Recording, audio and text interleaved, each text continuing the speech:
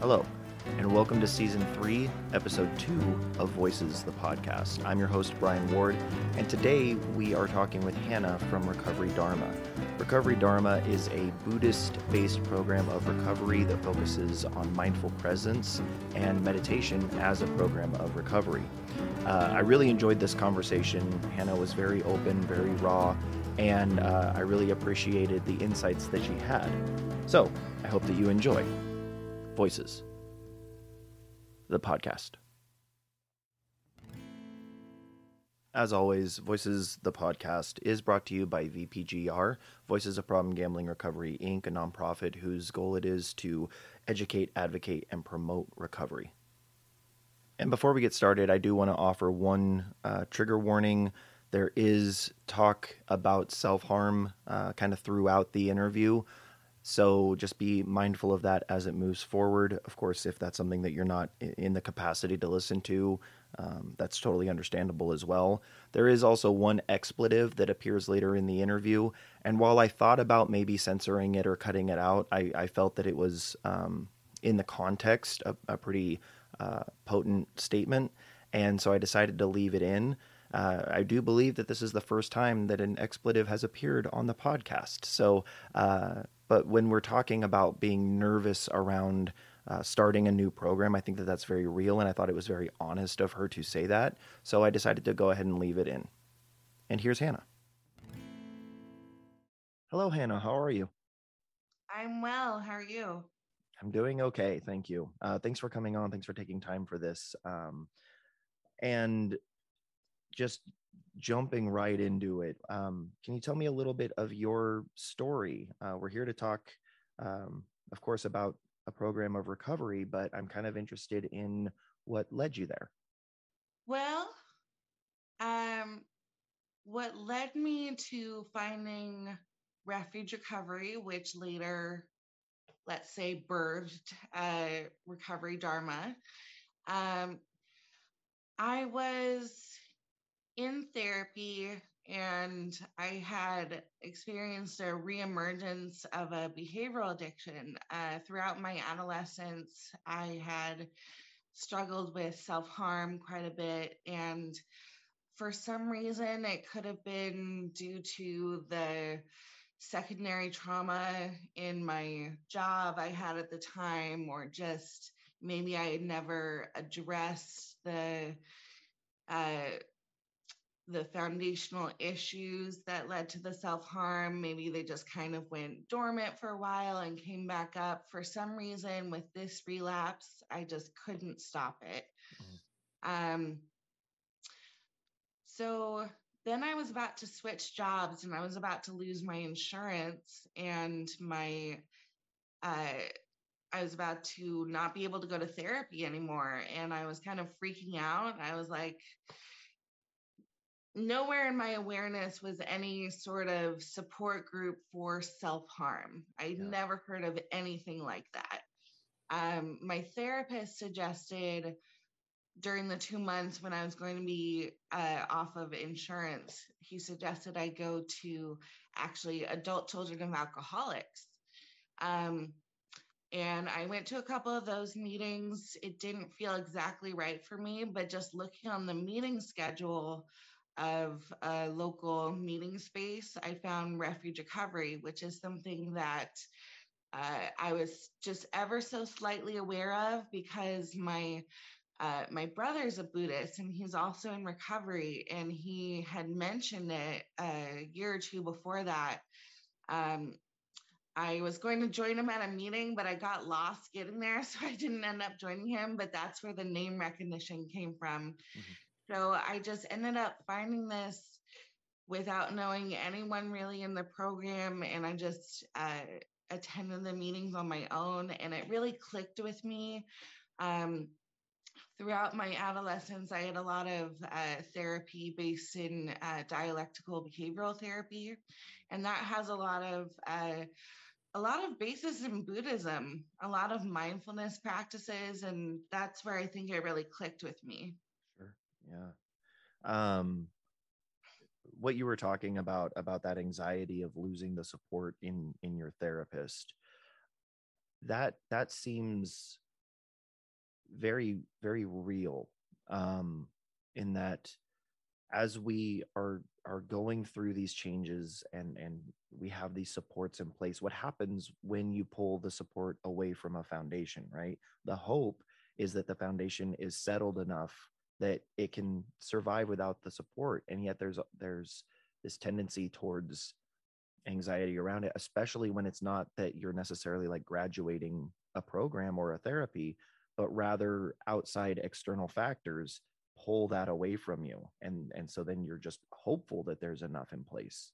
And so that idea of trying to find additional supports, maybe not the same kind of support, but a related support, I think it's something that's palpable for a lot of people as we start becoming more aware of mental health and the importance of not just of physical well-being, but of an emotional and mental well-being too. Absolutely. Um, and I think one of the most important aspects of not just Recovery Dharma, formerly known as Refuge Recovery, but of any so-called sober support program is the relational aspect. Um, there are lots of studies saying there's no one type of therapy that's more effective than another type of therapy. The biggest predictor of a positive outcome of therapy is the relationship, is the quality of the relationship between the therapist and the client. Um, and I've heard studies about 12-step groups, other support groups, that's kind of the biggest aspect that leads to a positive outcome is the community. So one of the biggest aspects of finding refuge recovery, later Recovery Dharma, that's going to be a mouthful this entire time. Okay, so let's go ahead and just switch gears really quick and talk about that, right? And I'm not expecting like full explanation, but you've brought it up a couple times. So what is the difference, or why is there a difference? Can you speak to that at all?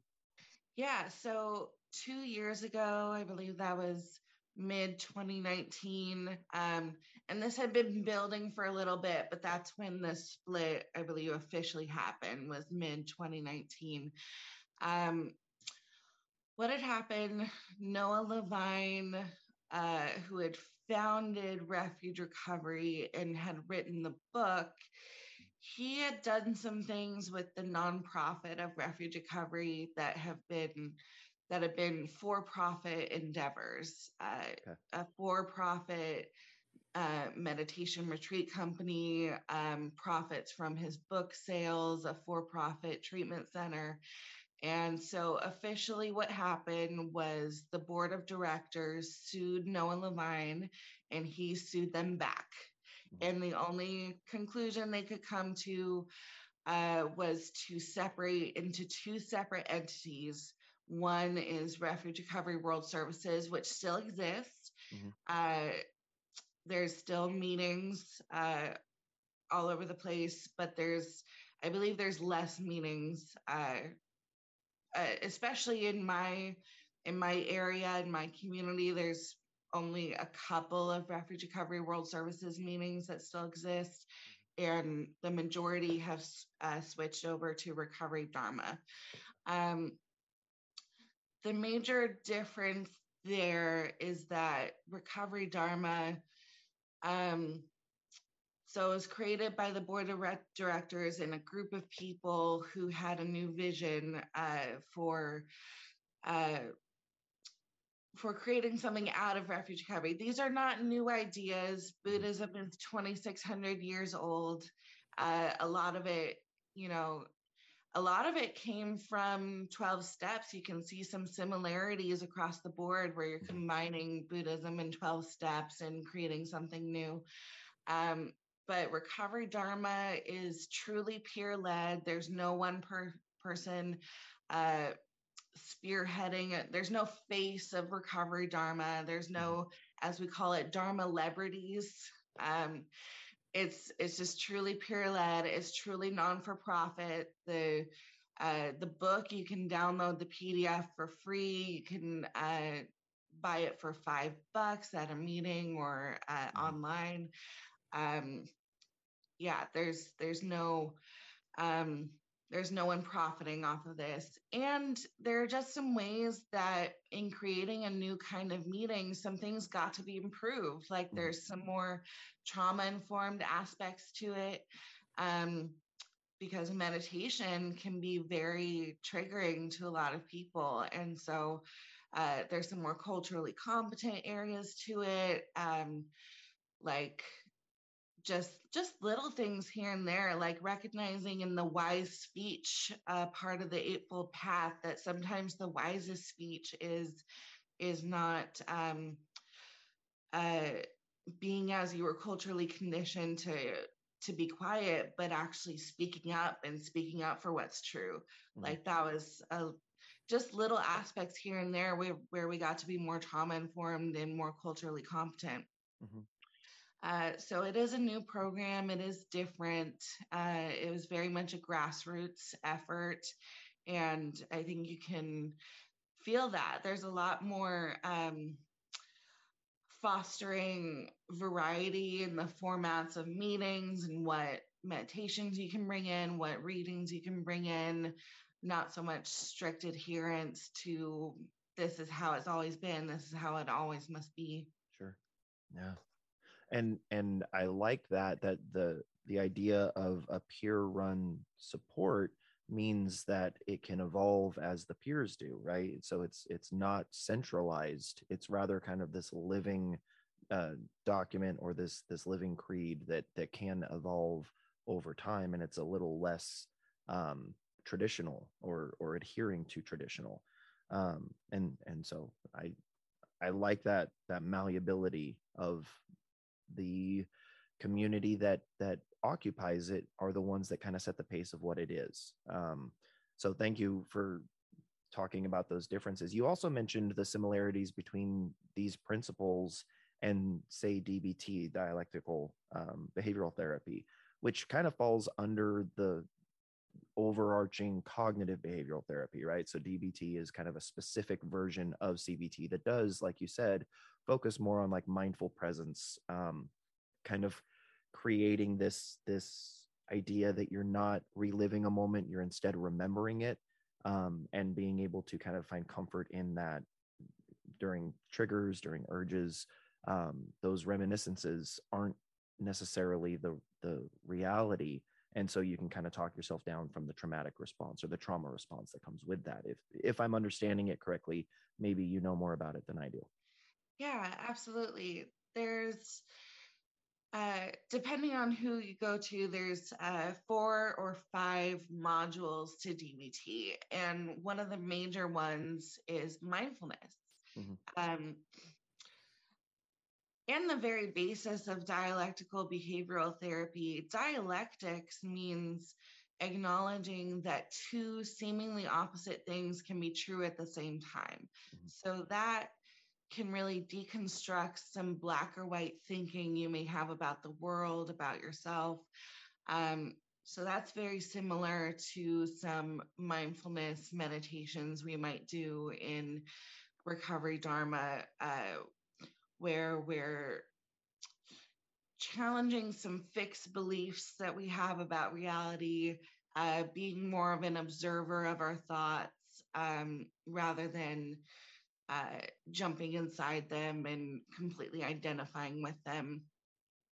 And there are some skills. DBT is all about those practical skills that you can put in your toolbox. A lot of them have mindfulness practices that I felt not completely brand new. I'd never done any meditations that were as long as the ones in Recovery Dharma, which are 20 minutes, typically 20 minutes. But I had done some mindfulness practices through DBT.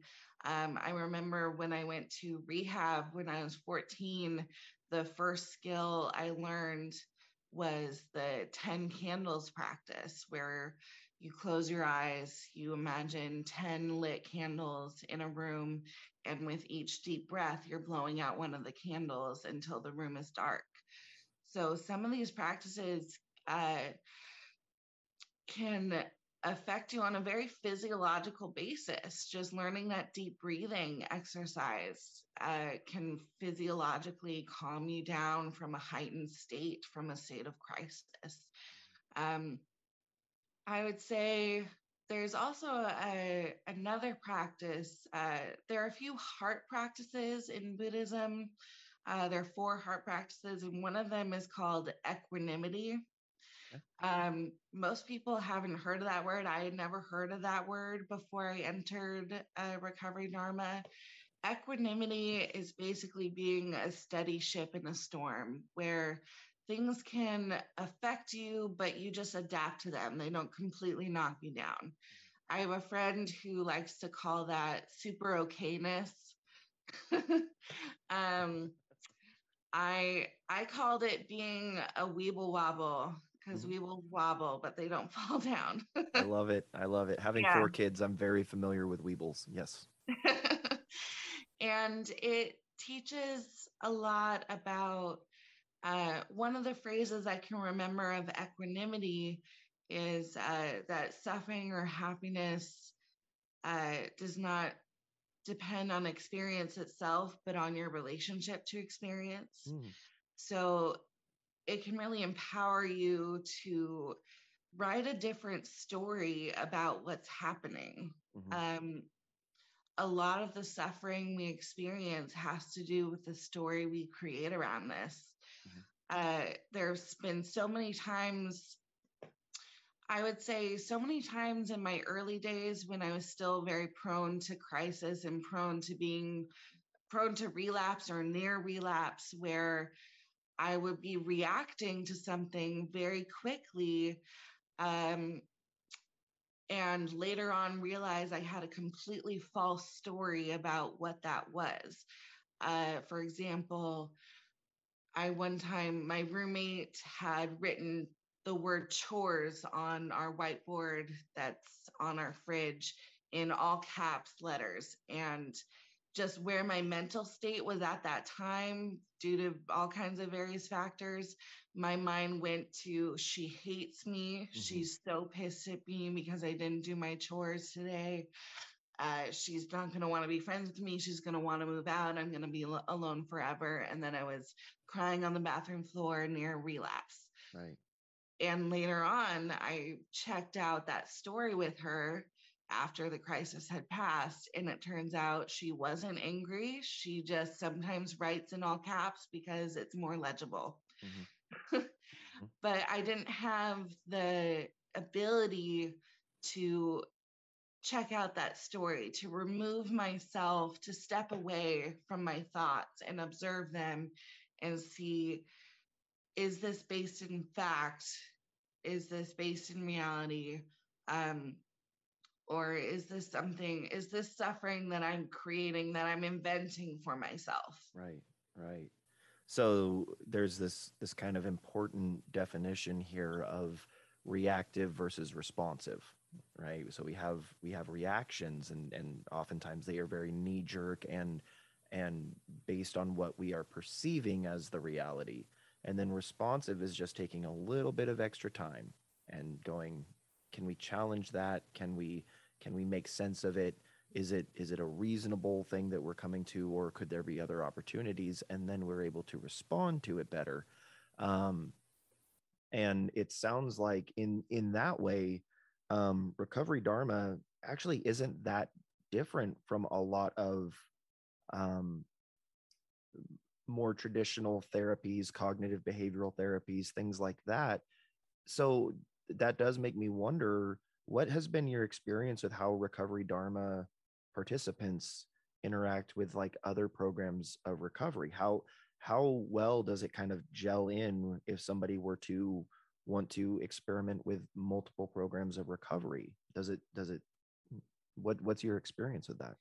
I would say that this program, Recovery Dharma, is extremely open to people combining it with other practices. Mhm. We have a full set of practices that I've barely gotten to 10% of it, but we mention, um, let's see, even in our meeting script, it says, we understand that this is not the only path to recovery, and many may choose to combine these practices with other recovery programs. That's right there in the Recovery Dharma meeting script. Mhm. We are not claiming to be the only truth. Mhm. In fact, that would probably be pretty antithetical to Buddhism to claim to be. To be all knowing, all, yes, right, right. Yeah, exactly.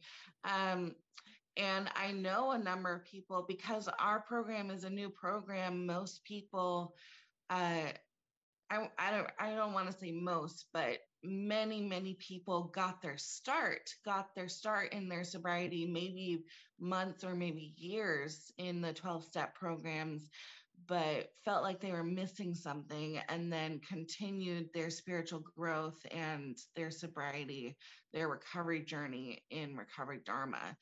Mhm. Um, I I actually I got my start in refuge recovery. That's the first sober support meeting I ever went to. Mhm. Um, I should say that self-harm was not the only addiction I dealt with. I actually ended up giving, like, my main crisis point that brought me to finding a sober support meeting was the self-harm, which was quite honestly amazing that this program is for addictions of all kinds. Mhm. And even a new update in the Recovery Dharma text, they mention self-harm Mhm. as a type of addiction that um, that Recovery Dharma is about. Um, so I ended up giving up alcohol as well. I found that that didn't serve me. Um, but I also addiction switched about like a year into my time in refuge recovery. I addiction switched to like sexual compulsion, and that lasted for quite a while. And I felt like something was missing from my time in Recovery Dharma. It had fulfilled me in a lot of ways, but this was like an entirely new beast, and something I just didn't feel. It just felt like so out of control that I felt like I wanted to go to a place that was more of an affinity group, more people who were experiencing the same kind of addiction. So while Mhm. I started out with the program that was embracing addictions of all kinds, I ended up combining that with Sex and Love Addicts Anonymous. Mhm. Um, and it was, I would say, very compatible. Um, I don't, perhaps in that program, I've heard of many meetings in the 12-step tradition that tend to be a little bit more hardcore and claim to be the only way. I've heard of those meetings, but that wasn't my experience in any of the meetings I went to. It just seemed to be uh, they could work together. Like Yeah. it, one of the steps in the 12 steps is utilizing prayer and meditation. Um, I would say I struggled to, well, something interesting happened for me. I struggled with some aspects of the steps being disempowering, like talking about being powerless and surrendering and things like that, where I came from a program that was more talking about empowerment. Sure. Um, but interestingly enough, I was unable to find a sponsor in Sex and Love Addicts Anonymous, because that's also a meeting that doesn't have a ton of availability of sponsors. Right. Um, but I found a woman in Recovery Dharma who had a long history in the 12 steps as well as Codependence Anonymous, who offered to be a temporary sponsor for me, who offered this sort of like Buddhist feminist kind of sponsorship Mm-hmm. that was like very interesting, like very alternative spiritual, where she could sort of translate some of the things that I was struggling with into terms that were more palatable for me. Sure. I I love what you said kind of at the beginning of this, because it wasn't that sometimes programs don't work for people. How you worded it was, there may be something missing in somebody's spiritual growth or recovery growth, whatever that ends up looking like. And so this idea of tandem programs may have nothing to do with the efficacy of one program, but rather in a person's journey, have they received everything that they were hoping to from one program? Maybe not. That doesn't mean that that program was necessarily even not for them. It may just mean that some sort of companion program to kind of fill in those gaps, to make it more of a complete picture for a participant. I love that, the way that that was worded, that seemed, um, in my experience, very familiar. The idea that I was in multiple programs, and it's not because one quote wasn't enough. It was more based on my beliefs, my values, that I needed to adapt and adopt a couple of different philosophies or practices to make my journey feel more complete. And so I just love that notion that, um, that those tandem programs can exist, um, and still be very enriching and fulfilling, maybe just not exactly what somebody needs. And so thank you for that. That was a really powerful statement to me personally, one that I may end up using quite a bit, actually. uh, One thing I like to quote, I haven't even finished it yet, but I recently started reading Quit Like a Woman by Holly Whitaker, Okay. who started the Tempest Sobriety School, which is another type of sober support program. Um, there's a section of her book where she talks about throw the kitchen sink at it. If what you're doing isn't working, try everything. Right. You don't change the end goal of recovery. It's just you might want to change the variables a little bit. It's kind of like with the scientific method. You don't throw out the hypothesis. You just might change the variables in the next experiment. Mhm. And it's worthwhile to try absolutely everything. I have tried just ridiculous things to meet the end goal of mental wellness and recovery. Mhm. I've tried like a, a, a float tank, a laughter yoga. I've tried uh, all kinds of things Right. um, to try to meet the same end goal. And I think it's important to have that tenacity to just keep trying things, keep exploring, because uh, maybe something got you most of the way there, but maybe you need a little bit something extra. Maybe Mhm. acupuncture is your extra thing. Maybe it's a 12 step or a smarter recovery dharma meeting. Maybe it's getting an emotional support cat or finding a new hobby or whatever it is. Because we are, and I've said this on the podcast even before, like, we are whole people. We are made up of so many different experiences, and so many different elements, that sometimes they do bleed over. Their relationships can affect your recovery, can affect your work, can affect, and so sometimes, if we're not sure what to evaluate in our recovery specifically, maybe it's worth looking at the other elements. So when you're talking about like a companion animal or something like that, um, what I've found both in my volunteer work as like a facilitator and my work as a peer mentor is that oftentimes it is that whole life balance, or that whole life treatment, that lets people recognize what it is that they've really been struggling with: addiction, um, yes, but also a sense of community, or and a lot of times it can relate to kind of the hierarchy of needs, but not necessarily exclusively.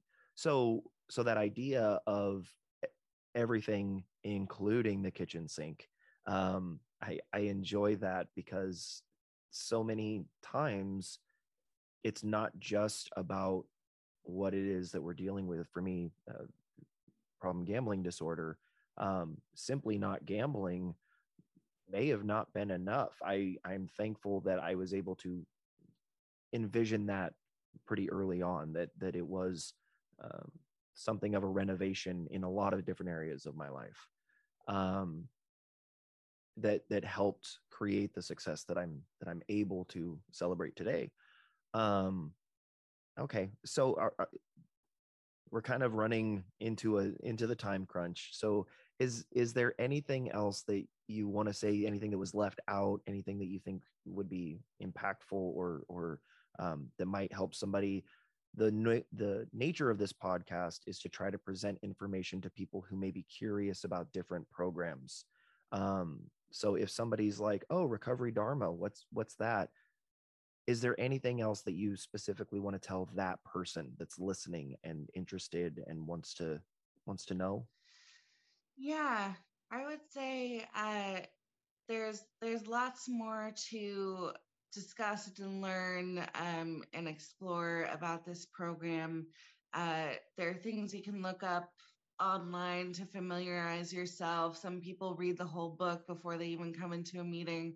You definitely don't have to do that, Uh-huh. but you can. Mhm. Some people even hop on the local Facebook group and say, "Hey, uh, can I have coffee with someone before this meeting, uh, before I attend, to like talk about it and soothe my nerves about it?" Mhm. Some people get very nervous about like Buddhism and meditation and that kind of thing. Um, I would say uh, it's very okay to be a newcomer. We welcome everyone. We try to explain everything as the meeting goes on. Just explore it, just see if it's for you. Um, when I first started coming, well, first of all, I was uh, completely scared shitless of sitting alone with my thoughts for 20 minutes.